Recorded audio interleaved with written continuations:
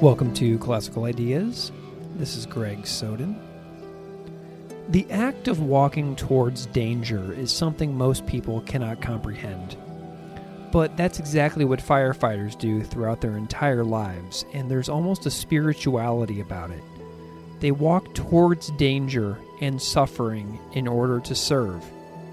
Firefighters learn to live in the moment in a fully immersed manner, staying grounded while facing danger, comforting others, and serving even in the face of danger is something that actually quite inspires me a lot. Hirsch Wilson is a 37-year veteran volunteer firefighter EMT with the Hondo Fire Department in Santa Fe, New Mexico. He is the author of a brand new book, Firefighter Zen, from New World Library. This book is full of memories, fantastic anecdotes, hilarious and heartbreaking stories that open the eyes to unforeseen tragedy, the temporary nature of life, the humor found within this intriguing profession, and the ways that small groups of people within communities band together to take care of responding to emergencies. Throughout the years of responding to tragedies, Hirsch has learned a lot about life and how to stay resilient, calm, optimistic, and grow as a person. I absolutely loved this book, and I think that you will too. There is also a great audiobook version of the book as well, which I listen to often on my runs while preparing for this conversation with Hirsch, and I recommend the audiobook as well if that format suits you. So without further delay, please enjoy my conversation with Hirsch Wilson, author of Firefighter Zen, out now on New World Library.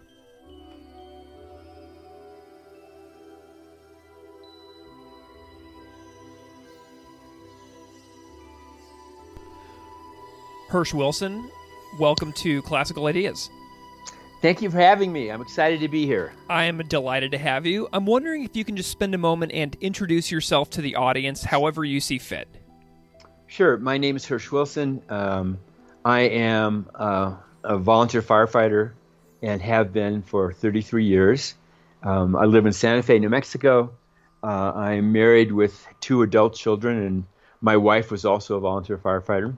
We moved to New Mexico in 1986 and jumped right into, we both grew up in theater, my wife and I, Lori and I.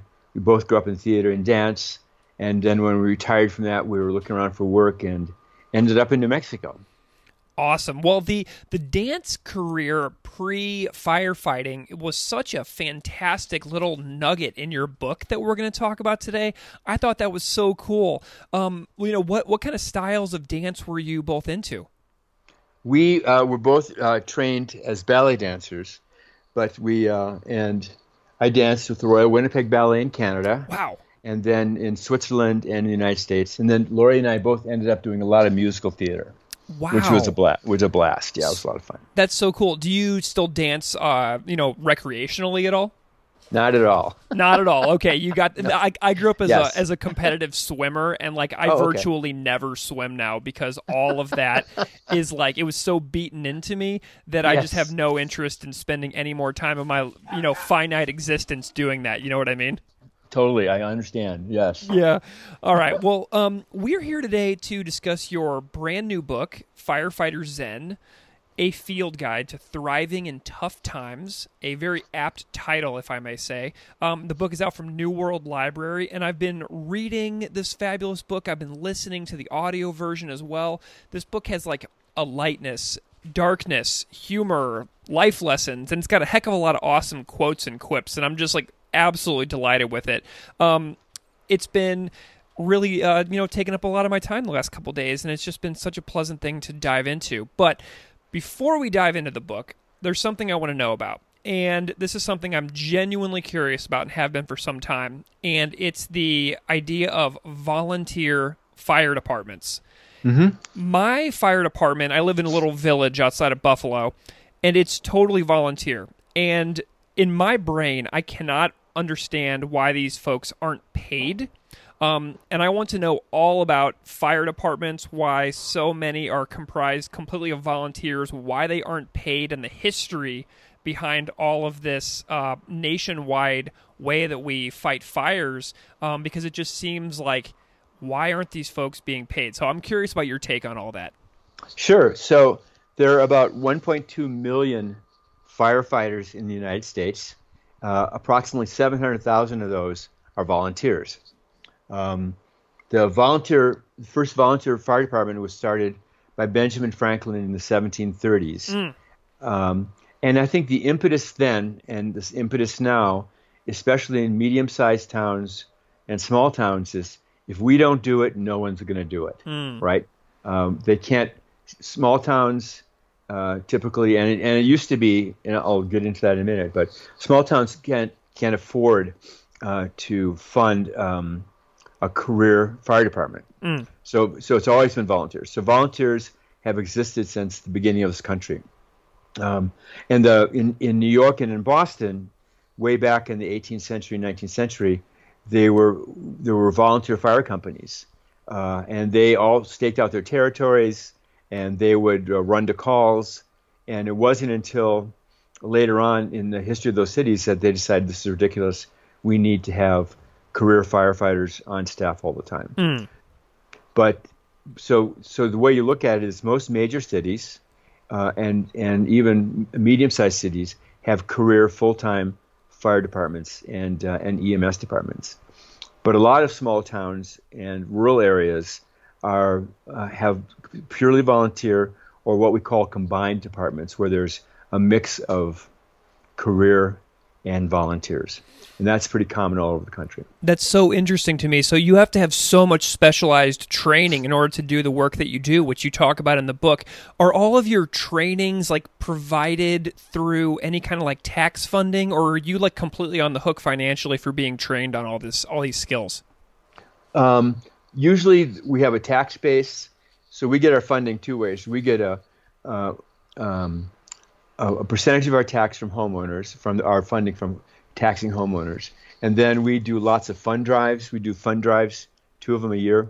And on the East Coast where you are, there is a lot of bingo nights and all kinds of ways to help fund the department, because it is very expensive. It costs about $40,000 to completely outfit one firefighter. Wow. Well, and then, I mean, I can't even imagine how much these like large trucks and supplies are. I mean, it's gotta be a fortune. Yes, it's about $500,000 for a big engine. Yeah. Oh my gosh, that's so wild. Yeah. Okay, so while you were doing this like total volunteer side gig, what were you doing to put food on the table in your everyday life? That's a great question. My wife owns a store in Santa Fe, which caters to pets. Oh, good. A lot of pet store stuff. And then I've been up until March 11th this year, 2020. I was a consultant, so I traveled a lot. I worked with large organizations on leadership development and cultural development. But all that, of course, stopped when the pandemic hit. Sure. Well, I'd love to know the story of how you got into this very selfless side, lifestyle of volunteer fire department and firefighting that you do totally for free. How did you get into this lifestyle in the first place? Sure. Well, it's my wife's fault. Oh, good. It's Lori's fault. We moved out to Santa Fe. She ended up working at a conference center, which is about an hour outside of Santa Fe. And we're a very rural state, not a whole lot of infrastructure. But one night, a guest fell and broke her ankle. And at the time, at the conference center, there was nobody who even had first aid training. So they didn't know what to do. The woman was in pain. They ended up calling the local volunteer fire department out there, and they transported her to the hospital. Well, Lori was so upset that she said, "This is never going to happen again on my watch." So she took an emergency medical technician class, which is about 6 months long, and she ground through that, did all the work 3 or 4 nights a week, and at the end, the instructor said, "Lori, what you ought to do to keep your skills sharp, because there's a lot of skill-based work as an EMT, is you ought to join a fire department, join a volunteer fire department." So she thought about that, and then what Lori heard, however, wasn't that she should join the department, but that we should join the department. So, so she came home and told me we were joining a volunteer fire department. I had never heard of such a thing. Yeah. Right. And when she talked about it, I just couldn't see myself as a former dancer and a business guy. Yeah. I could not see myself breaking down doors with an axe, and I had a thing like all the men in my family about blood and gore. So I just did not see that as working. But she convinced me to go to the first meeting. And at the first meeting, we sat around in the bay of the fire department. They pulled the trucks out and had tables.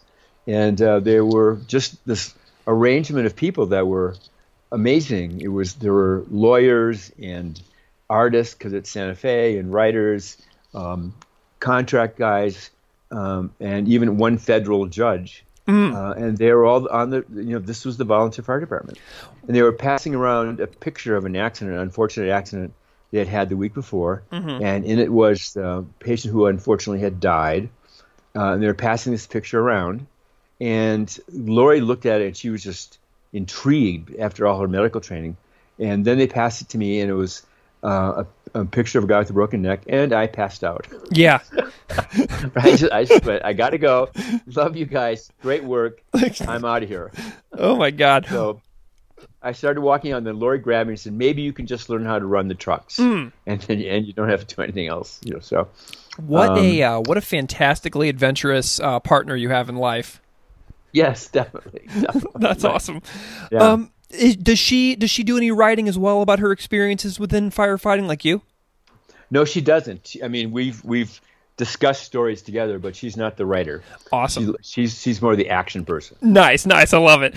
Okay, so this book, Firefighter Zen, has the term Zen in the title, and I know that I'm probably one of many shows that you're doing, but this has been a show where I've largely talked about religious studies and different religious traditions around the world, with everybody from Baha'is to Sikhs to Zen to Hindus, like everybody.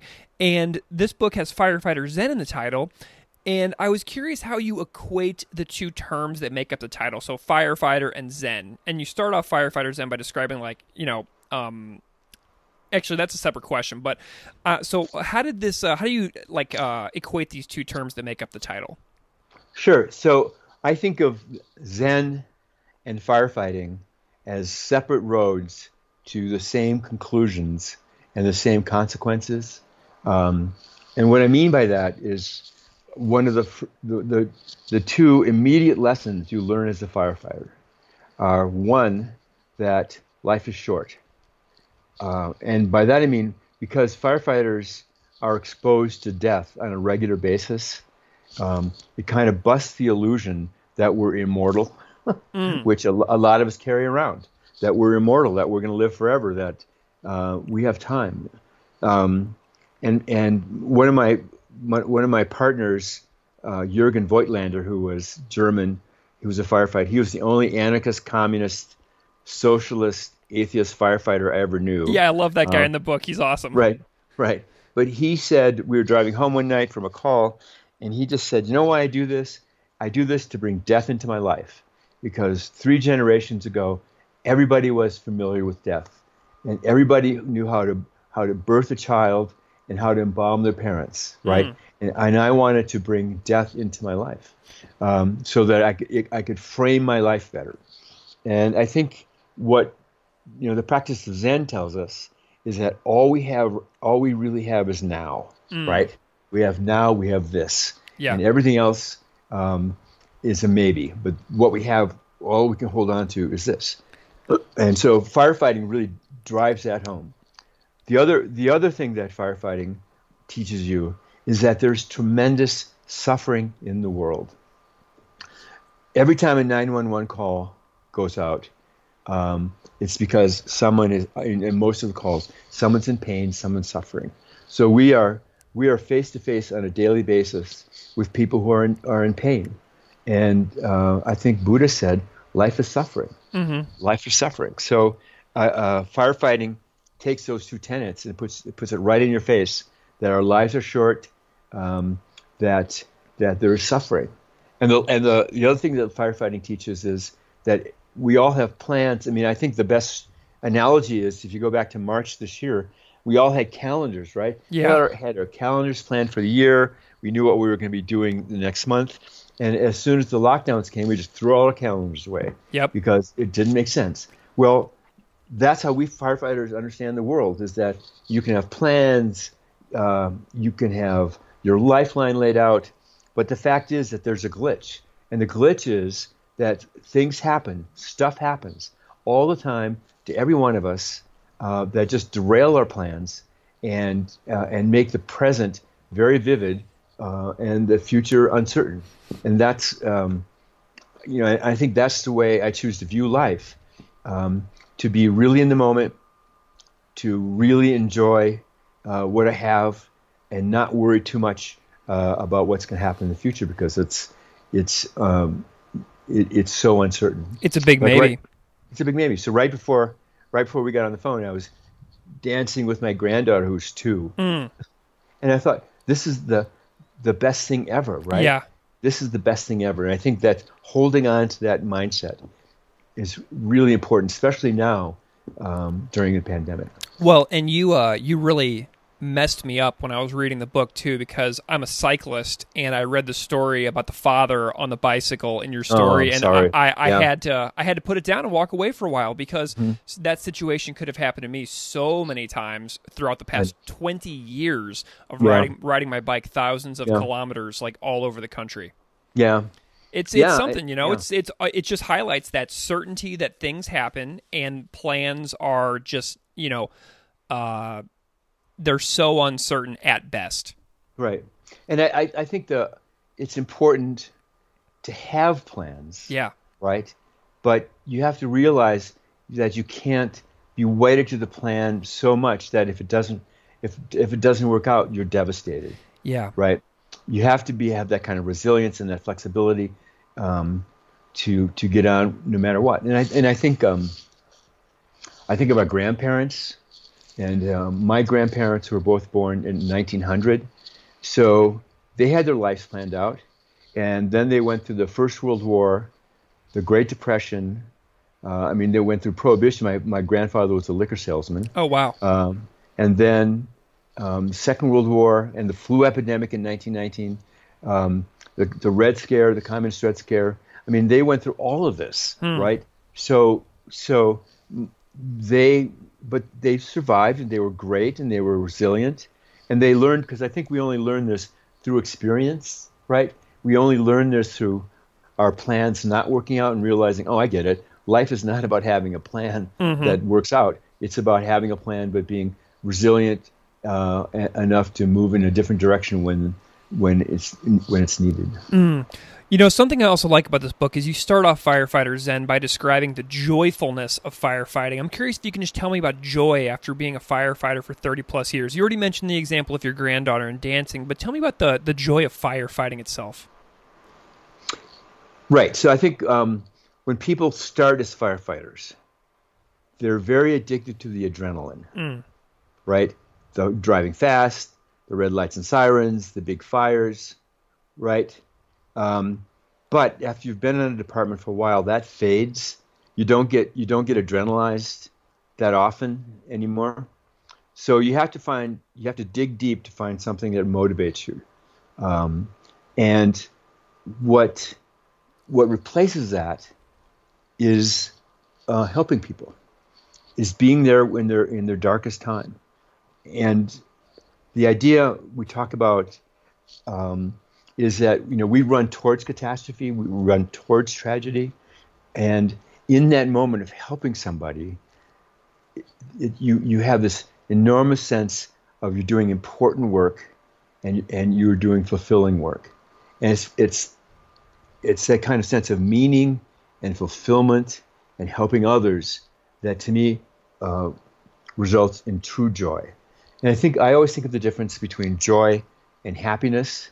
Happiness is a great thing.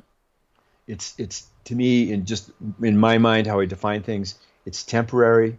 I think of being happy as when you buy a new car and you have that feeling, oh yeah, the new car smell. And then a couple weeks later, if you're like our family, it's full of the back seat's full of soccer socks and old French fries that are breeding, and it's like, and that happiness goes away. Yeah. It's temporary. But joy is when you are doing the work that you're meant to be doing, using the talents that you have in search of helping people. So if you can put that together, that's how you find joy. And that's so interesting too, because I've been a high school teacher for about 14 years now. And, I think back on all the times in my classrooms where I've been completely exhausted, totally jaded and cynical. But then you get up the next day and you go back and you're like, oh boy, here we go again. And then you do it. And then you can have an absolutely terrible day followed by an absolutely amazing day. And then at the end of the year, when you're seeing the faces of the young people that you spent an entire year with day after day, and you're talking to them about reflecting upon their past year of experience, and you realize all the moments you laughed together, it makes it all completely worth it. And then that instills that joy. So I know that a lot of teachers out there who listen to this show will resonate with that as well. There's something about these helping service professions that just, no matter how exhausting they are, they still create those experiences that keep us coming back for more. Absolutely. I coach high school soccer. And I've been a high school soccer coach for about 20 years. And it's the same thing. It's like, oh my God, another practice. It's horribly hot. I can't stand it. We're going to lose again. But after a while for me, the wins and losses don't mean anything, but it's out there being with those kids and helping them understand the world a little better. And the joy we have of being together and laughing just transcends all the kind of competition stuff. Yeah, man, you're the perfect kind of coach then. I remember my T-ball coach when I was 5. He was a yeller. So I'm glad that you're the opposite kind of approach to your coaching career. And laughing is better than yelling. Any day. Yeah, heck yeah.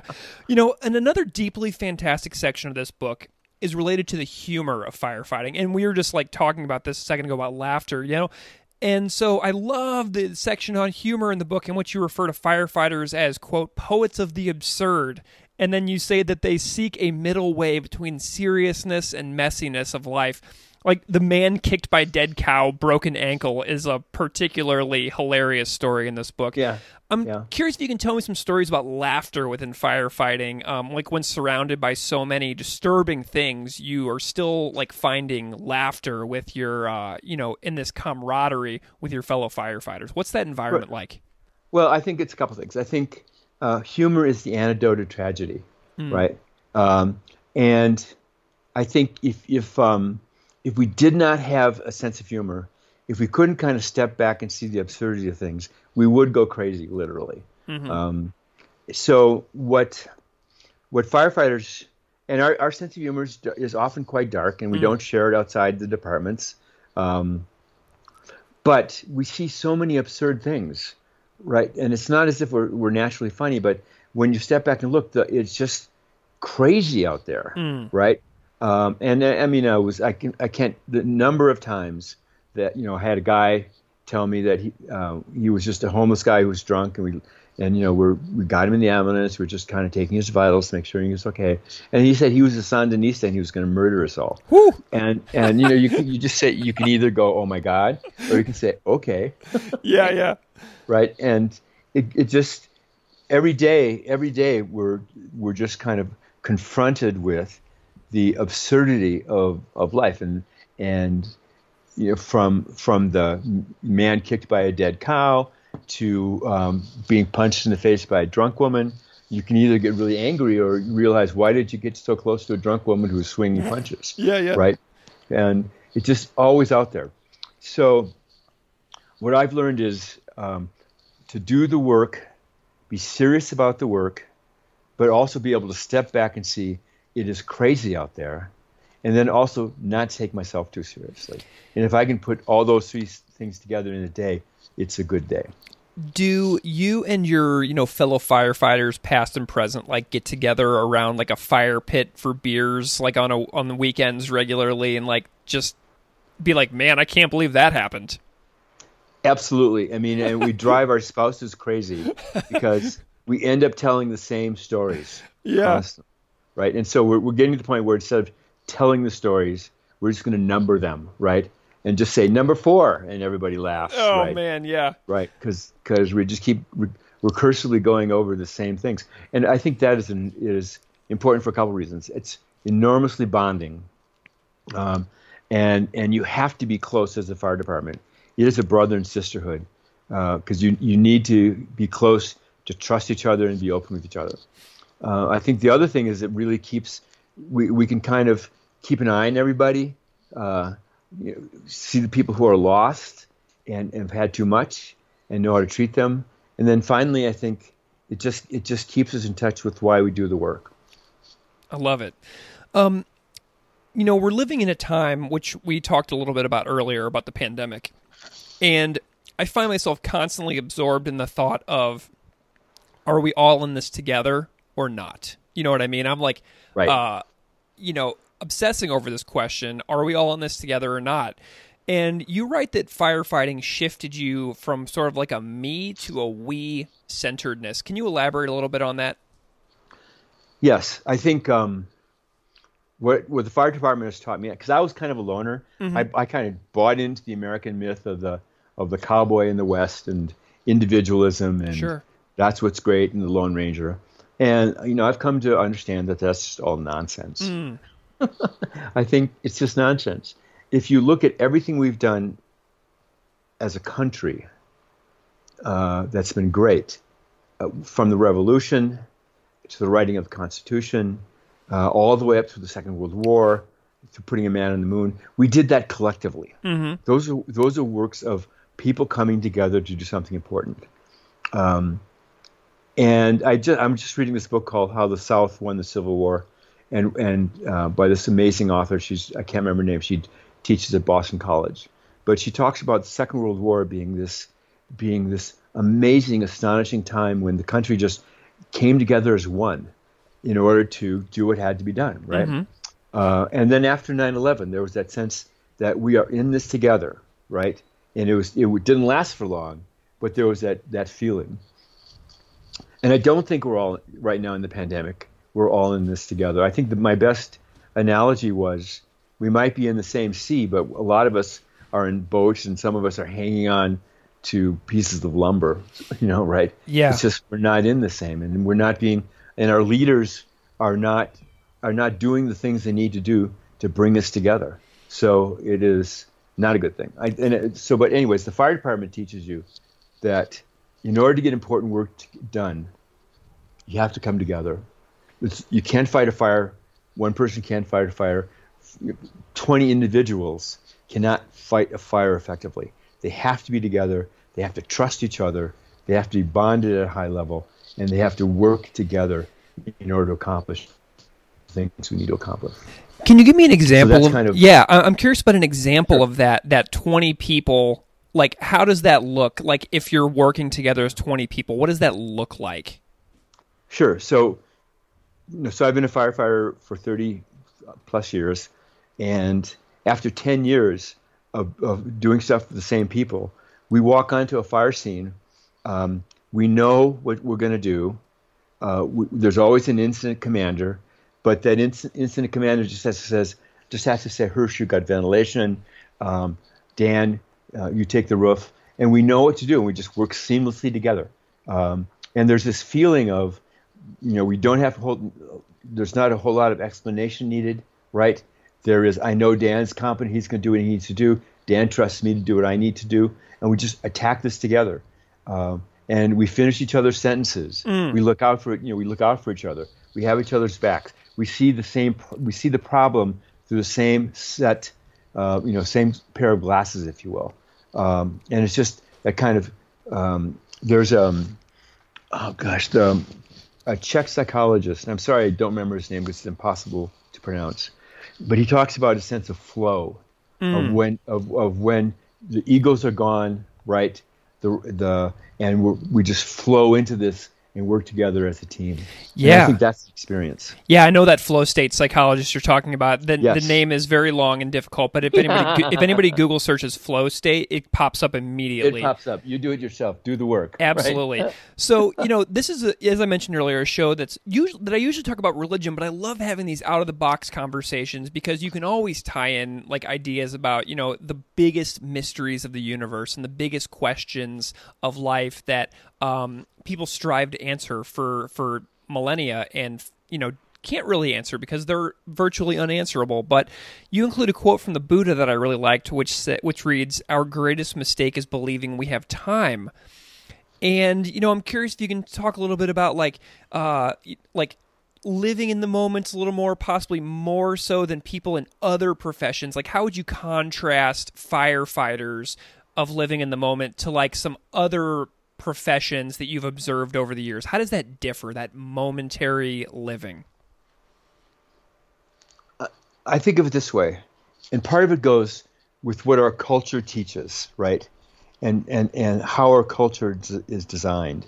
Our culture is designed and teaches us that everything's okay, that you're going to live forever, that the pursuit of money and status and material things is how we find happiness, right? Mm-hmm. And in order for that to happen, you have to believe that you're going to live forever. All that turns out to be an illusion. And I think, although it's changing, I think most careers are, and I don't even know if it's because of the careers, it's just because of the mindset.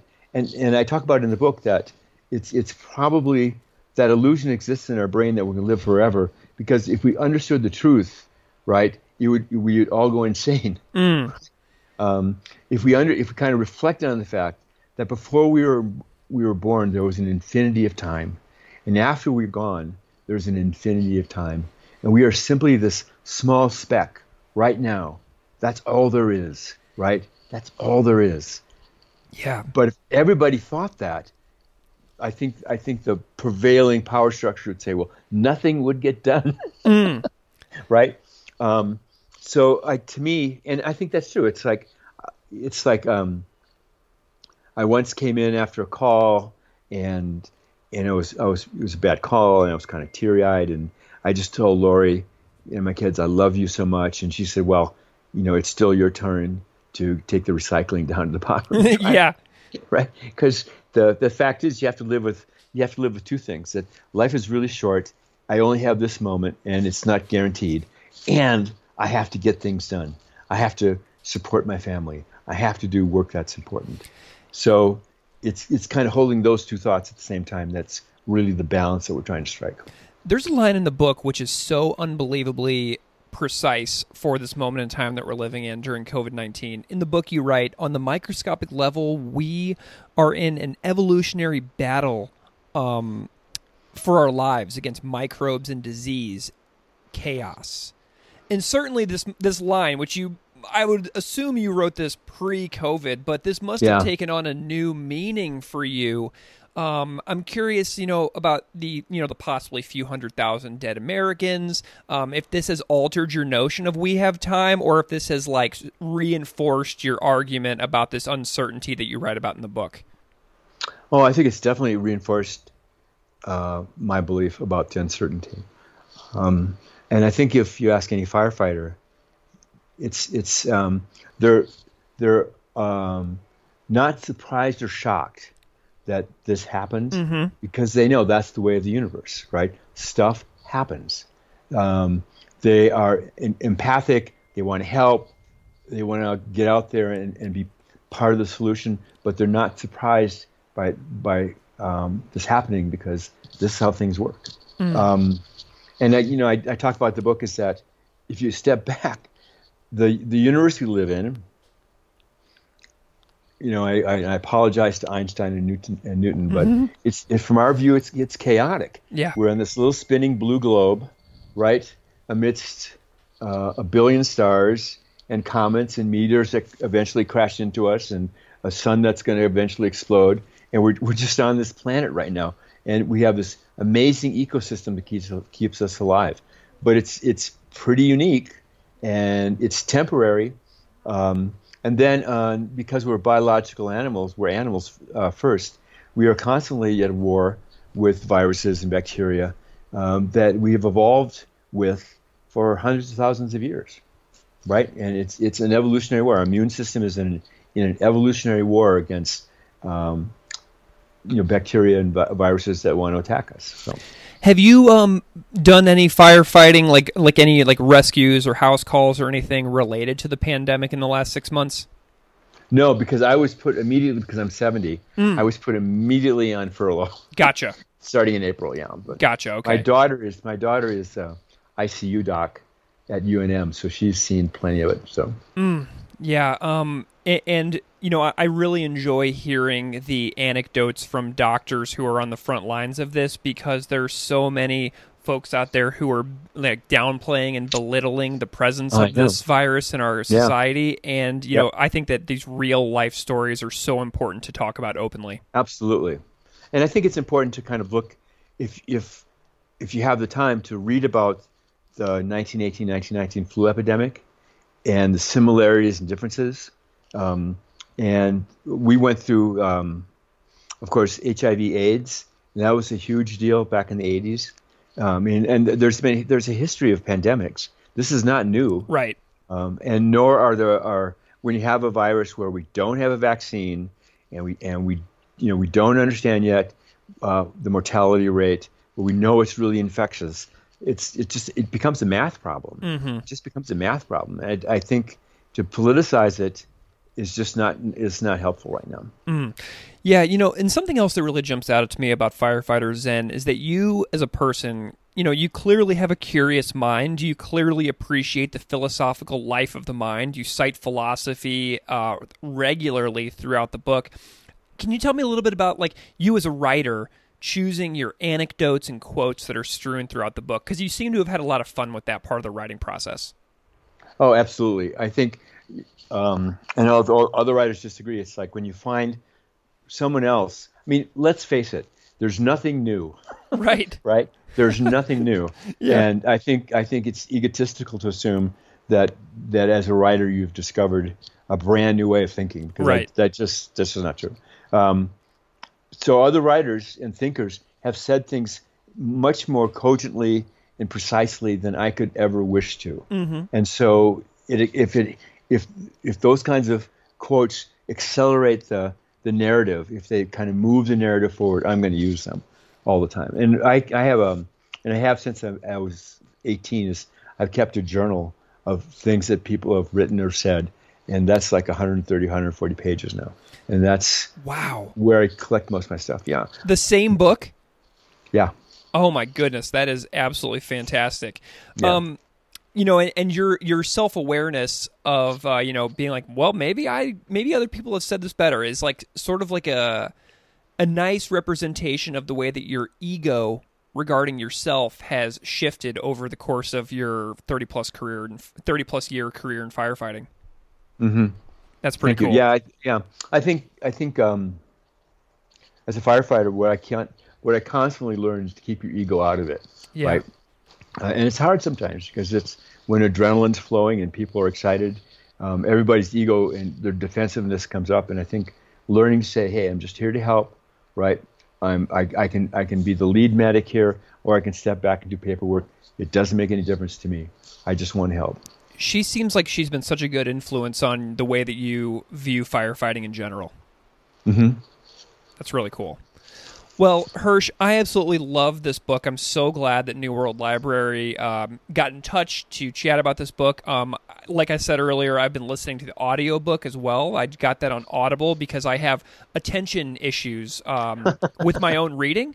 And sure. So the fact that there's a physical book in my hand and headphones with this well-performed audiobook in my ears, it immerses me in the anecdotes that you lay out throughout the book. The stories are so funny and interesting, and it's been really helpful for me to have both an audio and a physical copy. So I'm really glad that you and New World Library were able to make that happen for this particular book. It's been wonderful for me. But I would recommend anybody check it out. It's hilarious and insightful and, sad, and like, it's human. It's a very human book, and it, sheds light on things that a lot of people will never experience. So this is a way to live somebody else's experiences in a way that is accessible. So I appreciate this book. I've enjoyed it. I like it a lot, and it's been absolutely fantastic having you on the show. Thank you so much. It's been a blast. Can you tell everybody where they can find you if they want to know more about your work? Sure. I have a website called HirschWilson.com. That's HERSCH.Wilson.com. And then I'm on Facebook at Hirsch Wilson Author. Excellent. Well, Hirsch, thank you so much for being here. Thank you so much for having me, Greg. Classical Ideas is produced by me, Greg Soden. Music on Classical Ideas is composed and performed by Derek Strybig. You can find his music at www.wearewarmmusic.com. If you like this show, please rate it on iTunes, Stitcher, or wherever you get your podcasts. You can email me at classicalideas@outlook.com, or find me on Patreon at patreon.com/classicalideaspodcast. Thanks so much for listening.